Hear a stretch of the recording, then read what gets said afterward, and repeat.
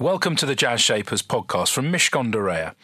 What you're about to hear was originally broadcast on Jazz FM. However, the music has been cut or shortened due to rights issues.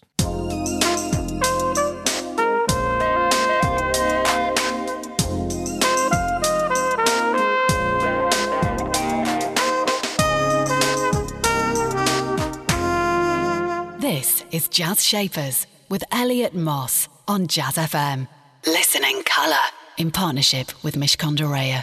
It's business, but it's personal. Welcome to Jazz Shapers. I'm Elliot Moss, and today we have a very special encore edition of Jazz Shapers. That means alongside super tunes from the Shapers of Jazz, Soul and Blues, we welcome back a past Shaper. Debbie Wasco OBE returns. She last joined us 3 years ago before she received that OBE for services to business in 2017. Hailing from a family of female entrepreneurs, Debbie is now recognised as one of the most prominent serial entrepreneurs in the UK, known for successfully launching and scaling businesses in the areas of digital disruption, the sharing economy and female empowerment. She was the co-founder and CEO of Love Home Swap, which she describes as Airbnb for grown-ups, and in 2016 Debbie co-founded Allbright, a professional network that connects smart-thinking women and aims to close the gender-based funding gap currently preventing many women from launching and succeeding with their business ideas. Debbie also sits on the Mayor of London's Business Advisory Board. She's pretty busy. Hello. Hello, Elliot. How are you? Yeah, I'm all right. Happy to be back. I'm very pleased that you're back. A lot's happened in 3 years. Before, just to refresh those people's memories who made it refreshing. Firstly, go back into 2015 into the archives. You can look up Debbie Wasco's programme there.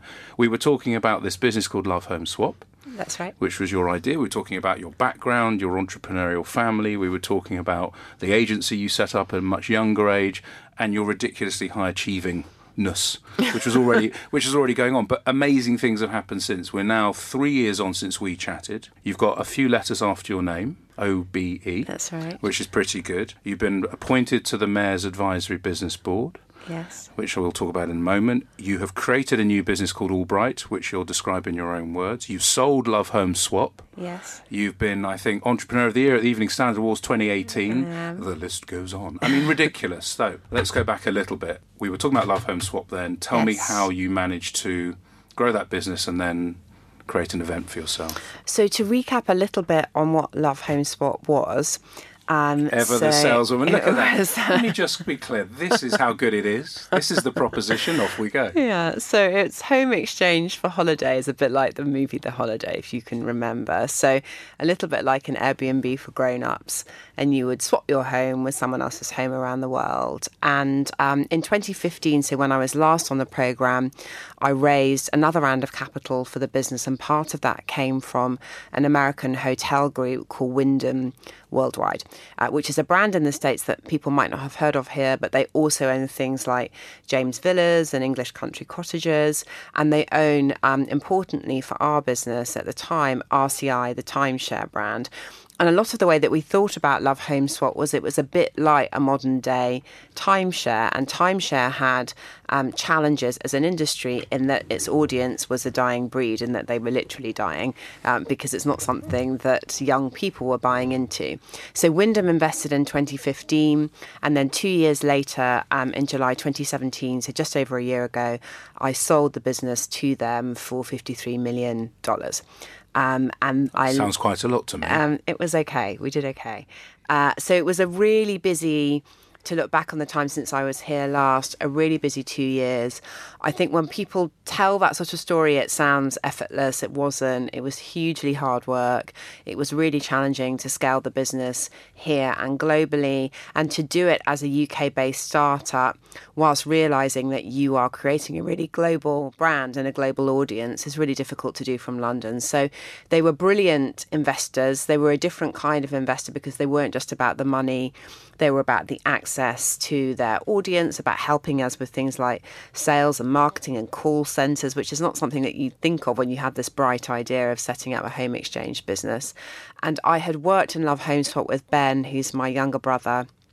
And there was therefore a very elegant transition on the day that we sold the business where I left and my brother stayed on. He's now the CEO of Love Home Swap and runs the business very effectively on a day-to-day basis. But it was a really busy, interesting 2 years, and also quite a moment when you finally achieve the exit that you've been planning and a wonderful, positive, celebratory moment, but also quite an emotional moment to literally on the day sell the business, announce the deal, pack your bag and leave the building. And that's kind of how it was on 31st of July 2017 for me. Which was roughly 6 years from the time that you created the business. Yeah. Were there times in that 6 years where you were obviously very focused on this business where you thought, this just isn't going to make the cut. I've got this great idea, but I can't execute on it? I think a lot of people don't talk about how hard it is and how what it takes more than anything is grit.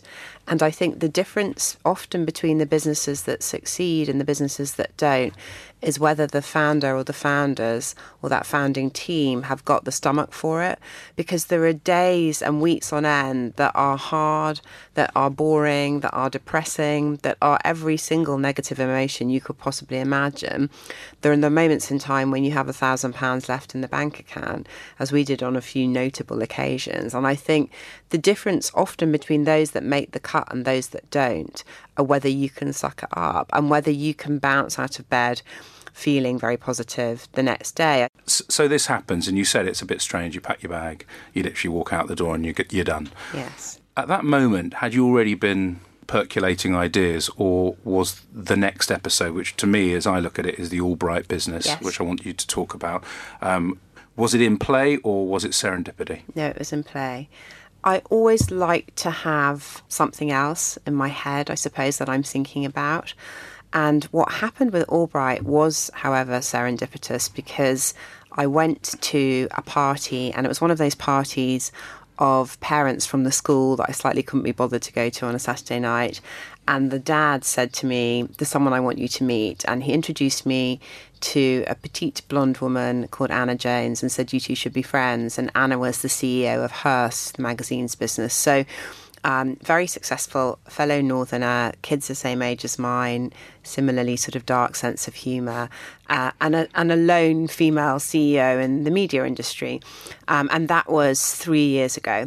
So for the first year and a half probably of our friendship, we would meet for cocktails or for breakfast and sort of shoot the breeze and talk about life, the universe and everything. But what became a very clear topic of discussion was why are there still so few women? And the data is just terrible. In the world of entrepreneurship, the 2016 stat was that only 2.17% of capital invested went to back a female CEO.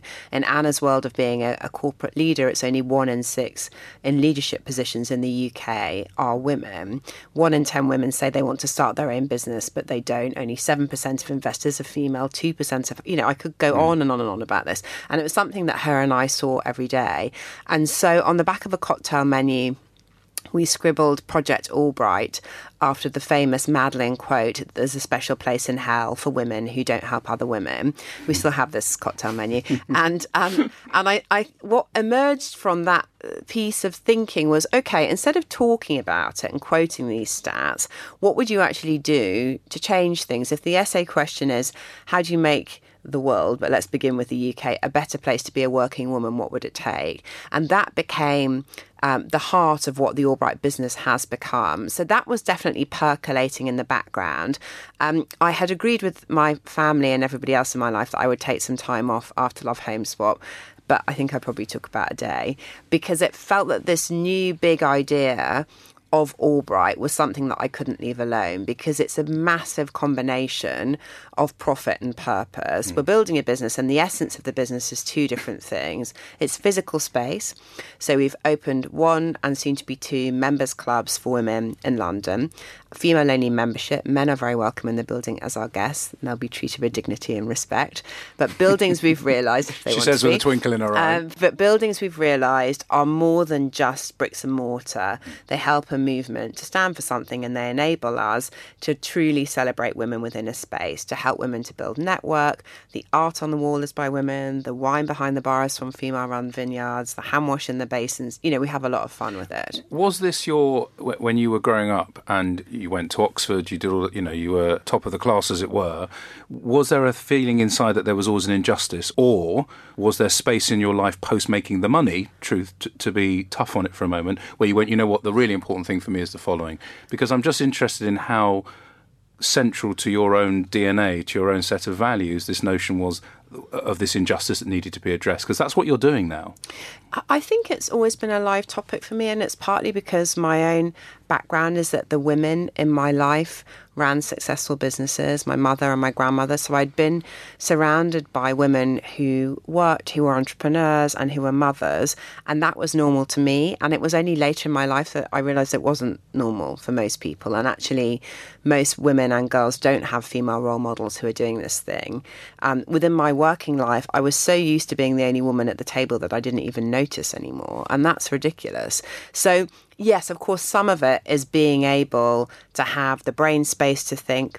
Also, frankly, being able to have the platform to actually action this, because Anna and I together are a very credible force. And that has helped to do the things that we've done in a short space of time. So in a year, we've raised £13 million of capital.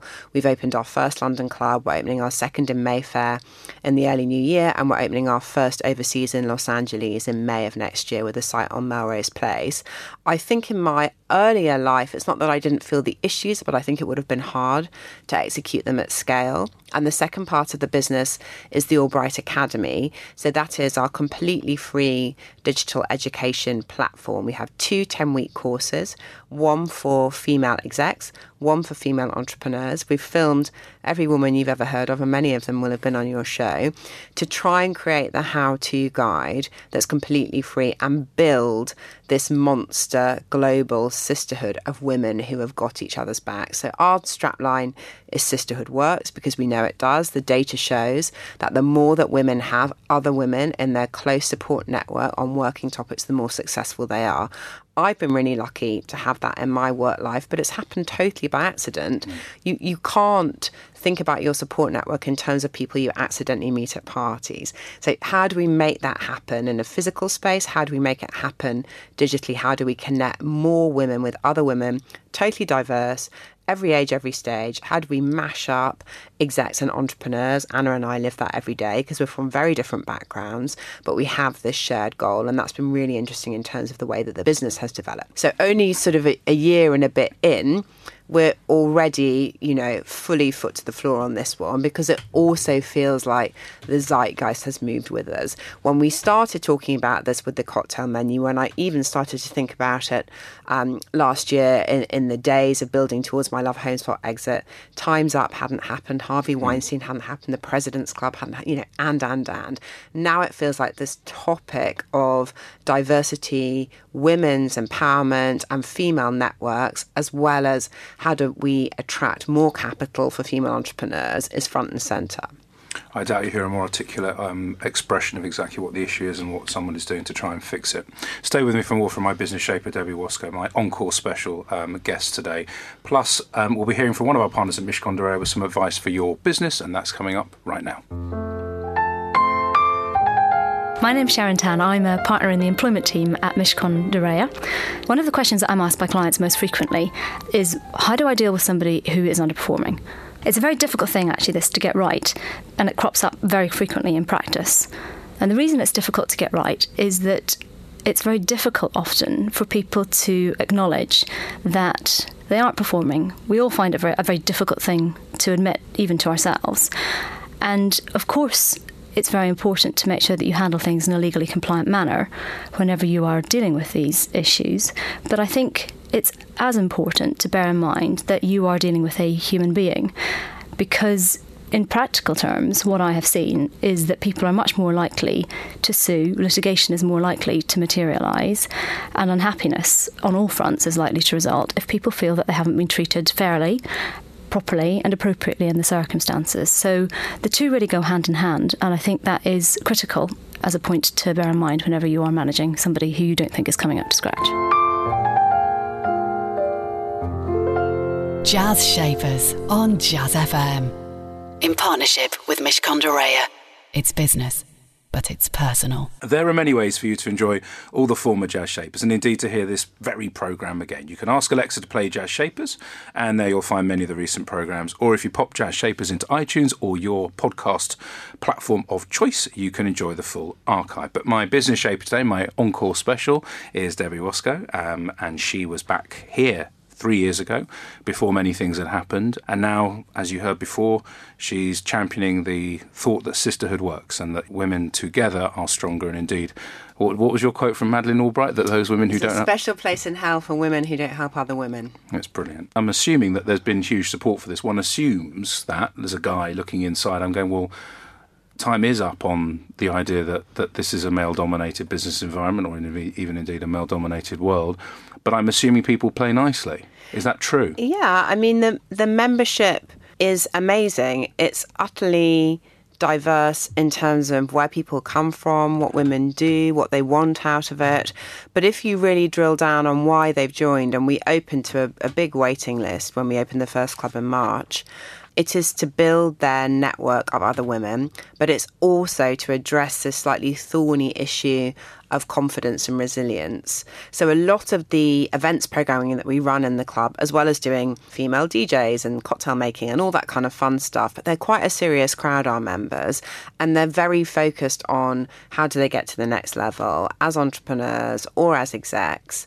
And that's really manifest in the 2 courses that we run, the Albright Academy courses, where there's some very specific stuff in there. So we do tax, legal, accounting, fundraising, all of that. But actually, we spend quite a lot of time on looking at your authentic self and how to be the best version of yourself, because that is often what holds women back. 60% of women say, I don't have the skills that I need to get to the next level, but 75% of them will say that they feel that they are suffering from imposter syndrome. And so we need to do more than just say, learn everything you need to know about EIS investing. We need to be able to address some of those softer issues too. Well, I want to touch on something you said when we met last time, which talks about your own attitude to life, and then I want to come back to the confidence issue for a moment. So have a listen to this. The trick is to get up early. That's the trick to everything in life. I think if you can train yourself to be an early riser, then you can fit it all in. I'm a shirker when there's not much going on, and if I'm really under the cosh, then I'm, brilliant. And I need to create that kind of life situation in order to be efficient. Now, there's a couple of reasons why I wanted you to hear that. Firstly, are you still getting up early? Yeah. I'm sure you are. Well, that's the less interesting part, but I'm just curious. Because do you have to do that? But the second thing is you've really loaded your life up. And this is where I want to talk about the other stuff that you do. You were involved with the Sharing Economy Committee way back in the day, the government consultation. You were involved with the Mayor's Advisory Board I mentioned at the beginning of the programme. You get involved in more governmental, more structural stuff than many entrepreneurs that I meet. Firstly, why do you still get up early? And secondly, what drives that desire to do something good beyond the thing that you're doing in front of you? I think the early thing is partly a DNA point, but also what I said 3 years ago still remains true, which is I have a really busy life and I like to pack it in. That's when I do my best work and feel like I'm on my A game. And so an early start and hitting the punch bag and sweating every day is just a really important part of the routine. I think one of the myths about entrepreneurs or creative people often is that they're sort of a bit all over the shop and they're waiting for inspiration to strike. I'm really structured in the way that I run my day, in the way that I spend time with the kids, that I, go boxing first thing in the morning, all that sort of stuff. And I take comfort in that routine. So to me, that's really important. In terms of having a wide scope or sort of broad playing field to operate on, I'm just a curious person. I don't sleep very well, so it means that I read a lot. I've always been a huge reader of fiction. I've just joined the board of the Women's Prize for Fiction because that's a passion. I was on the board of the Hampstead Theatre for 6 years. I think that exercising that part of your brain, which is the part that appreciates the arts, is really critical if you're going to stay balanced. On the point on government and policy, I chaired the independent review into the sharing economy in 2015. I've sat on various government boards and I'm now on Sadiq Khan's Business Advisory Board. I think it's really important that we have a voice. And by we, I mean entrepreneurs, I mean women, I mean people who understand how to set things up from scratch and create value for themselves, shareholders, and creating jobs. I think it matters. I think you have to stand for something and be involved. And I think there's a responsibility to think about more than just the day job. I don't do my job brilliantly when that's all I'm doing. Sometimes inspiration can strike at any moment. And I think putting yourself in other situations with other types of people is really critical. That's part of what the club seeks to do on a daily basis. And that's the way that I like to live my life. That confidence that underpins everything, it feels like you've got it. You're very comfortable in your own skin. And I think people listening will pick that up. It's not just that you're articulate. There's actually kind of an inner, you know what, this is me. I've been like this. I've never really changed. I was like this at 15. It's just now I've got more to say because I'm, a few years older, just a few. Let's not talk about that. Yeah. Or for me either. Where's that come from? Why are you so secure, do you think, in yourself? And I'm not talking about overconfidence or anything like that. Just this sense of, it's kind of what it's like. It's something that we think about and talk about a lot at Albright, and also with Anna, my co-founder, who, had the ultimate corner office and left all that behind to sort of run away and join the circus with me. And she talks about often having a fear of public speaking or imposter syndrome as she's been promoted within her career. Part of it for me is I've been my own boss since I was a kid. I mean, I was 25 when I set up my first business. So you just have to learn how to have a game face and how to feel secure in who you are, because that's the essence of being able to do your job. And I think that creates an inner confidence that's just a business imperative if you're going to succeed. One thing that Anna and I, turn to each other most days and say is rhino hide, darling, because you have to have an incredibly thick skin as an entrepreneur. And in particular in this business where it's reasonably high profile, we're doing something you talked about, you assume that, most women are supportive, and indeed they are, but not everybody is. Not all men are. And it's been very interesting to put our heads above the parapet and say things need to change. When I do lots of different talks, and one of the communities that I'm very focused on is girls, on this topic of confidence and resilience and feeling like you can do anything and everything, because I think a lot of that was my school, actually, that made me feel like that. It's front and centre for me, because I'm going back there next week to do the speech at Speech Day, so I've been reflecting. Was this Leeds Grammar? Leeds Girls High School, Leeds Girls High School. Yeah. So I remember it well. Right, so I've been reflecting on what happened there, because the way that I am is the way that many of my school friends are. And I think it is this sense that women can do anything, but also to not spend too much time worrying about whether everybody likes you. And I think that's something that can often hold girls and women back, the desire and the need to be liked. We say rhino hide to each other because people really come after us in this business, and it can be very personal. And it's all about whether your skin is thick enough to deal with it. And that builds an enormous inner confidence and resilience. And it makes you laugh. It's quite important to be able to laugh at some of this stuff. But do the rhinos turn the other cheek of their hide, or do the rhinos fight back? What's your strategy generally? We tend to be more when people are outrageous, when they're we abusive. tend to be more honey than vinegar. That's our style. But I think that we are very clear on the data. And when we talk about what Albright is and why it's important, the data always speaks for itself. If we're at a case where female entrepreneurs are raising 2% of capital, then whatever anyone thinks, that's just not very cool. So we tend to, when under attack or under pressure on topics like that, just revert to the data to explain why we think this is important. And also, I suppose, our own personal track record as individuals, but coming together in a partnership. And the fact that if women didn't want the club or the academy, we wouldn't be on number 3 within a year. We're responding to a market need. And if you strip away the purpose for a moment, what we're developing is a great business that's needed and wanted by women. And we just need to keep on doing that. Stay with me for my final chat with Debbie. Plus, we'll be playing a track from George Benson. That's coming up in just a moment here on the Jazz Shapers Encore Special. Jazz Shapers on Jazz FM. In partnership with Mishcon de Reya. It's business, but it's personal.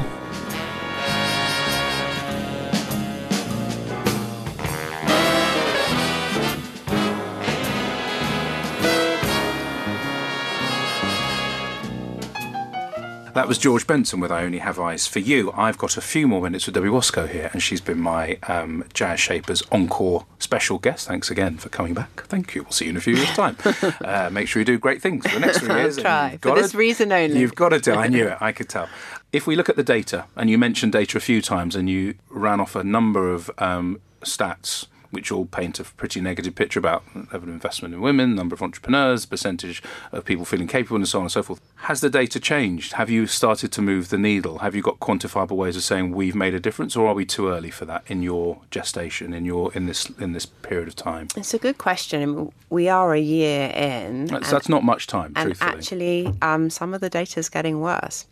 So if you look at the number of women in C-suite positions in the FTSE 350, it's gone down from last year to this year, 8 less.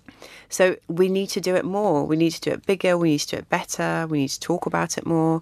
We need enlightened men like you, Elliot, with us on the bus in order to push the agenda through in existing businesses and to ensure that there is change. And we need to think in really big terms about what we do about this, because the thing that has shifted most quickly is women on boards, the 30% club and all of Helena Morrissey's fantastic work. And that's now an accepted standard. But that's non-executive positions on boards. What we really need to do is to start early, to talk to girls, to talk to aspiring, inspiring women at early stages in their career and ensure that they feel that they've got the support that they need, whether that's the sisterhood support, whether that's the skills support, whether that's the support around confidence, resilience, capital. Because if it were an easy nut to crack, we would have cracked it by now. It's not. There isn't a magic bullet. It's all of those different factors that will bring about change, and we're going to keep at it until we do. And if the data is getting worse, and it's showing that the situation is worse, or in some situations maybe it's not improving, how do you maintain your sense of positivity? I know you are a super positive person. I know you're kind of, well, I'm going to work out what the problem is, I'm going to address it, and it's going to work. How long are you giving this? Is this a in perpetuity challenge for you? Or is there a kind of, look, in 5 years, if we've not moved the needle? I think that there are two different points. So there's Albright the business, and Albright the business is doing super well.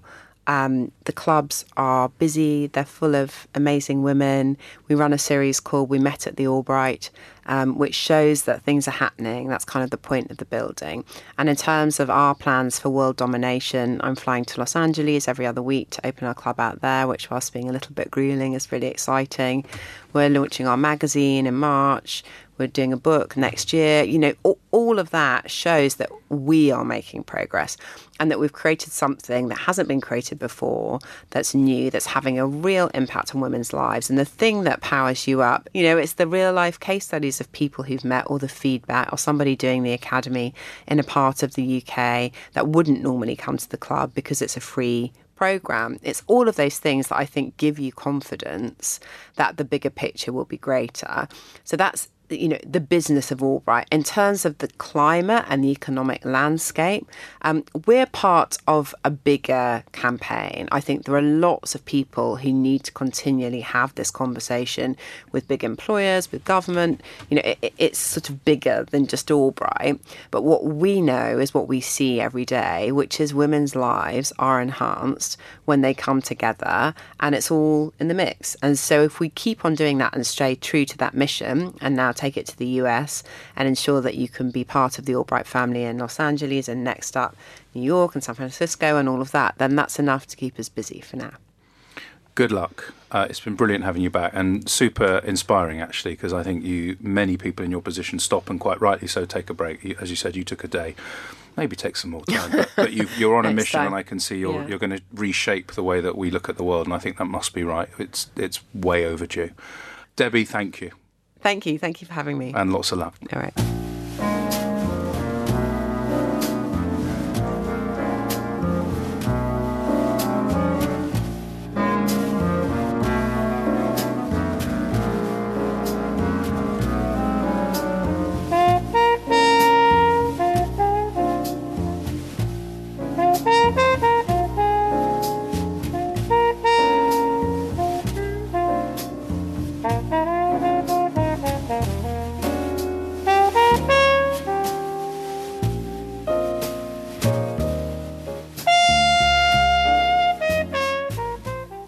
That was my special guest today, my Jazz Shaper Encore. It was Debbie Wasco. She talked about the grit and the stomach that you need for the fight of setting up and then growing your business. She talked about sisterhood works, she said, and that has been her premise for building her Albright empire. She is structured. She needs to be. She likes order in her life to actually drive and give her space for things that aren't just work. And talking about fighting those people who've been abusive to her as she becomes a very important female entrepreneur in this business and this country, she talks about applying honey more than vinegar. Wise words indeed. That's it from Jazz Shapers. Have a fabulous weekend. Jazz Shapers on Jazz FM. In partnership with Mishcon de Reya. It's business, but it's personal. We hope you enjoyed that edition of Jazz Shapers. You'll find hundreds more guests available for you to listen to in our archive. To find out more, just search Jazz Shapers in iTunes or your favourite podcast platform, or head over to mishcon.com/Jazz Shapers.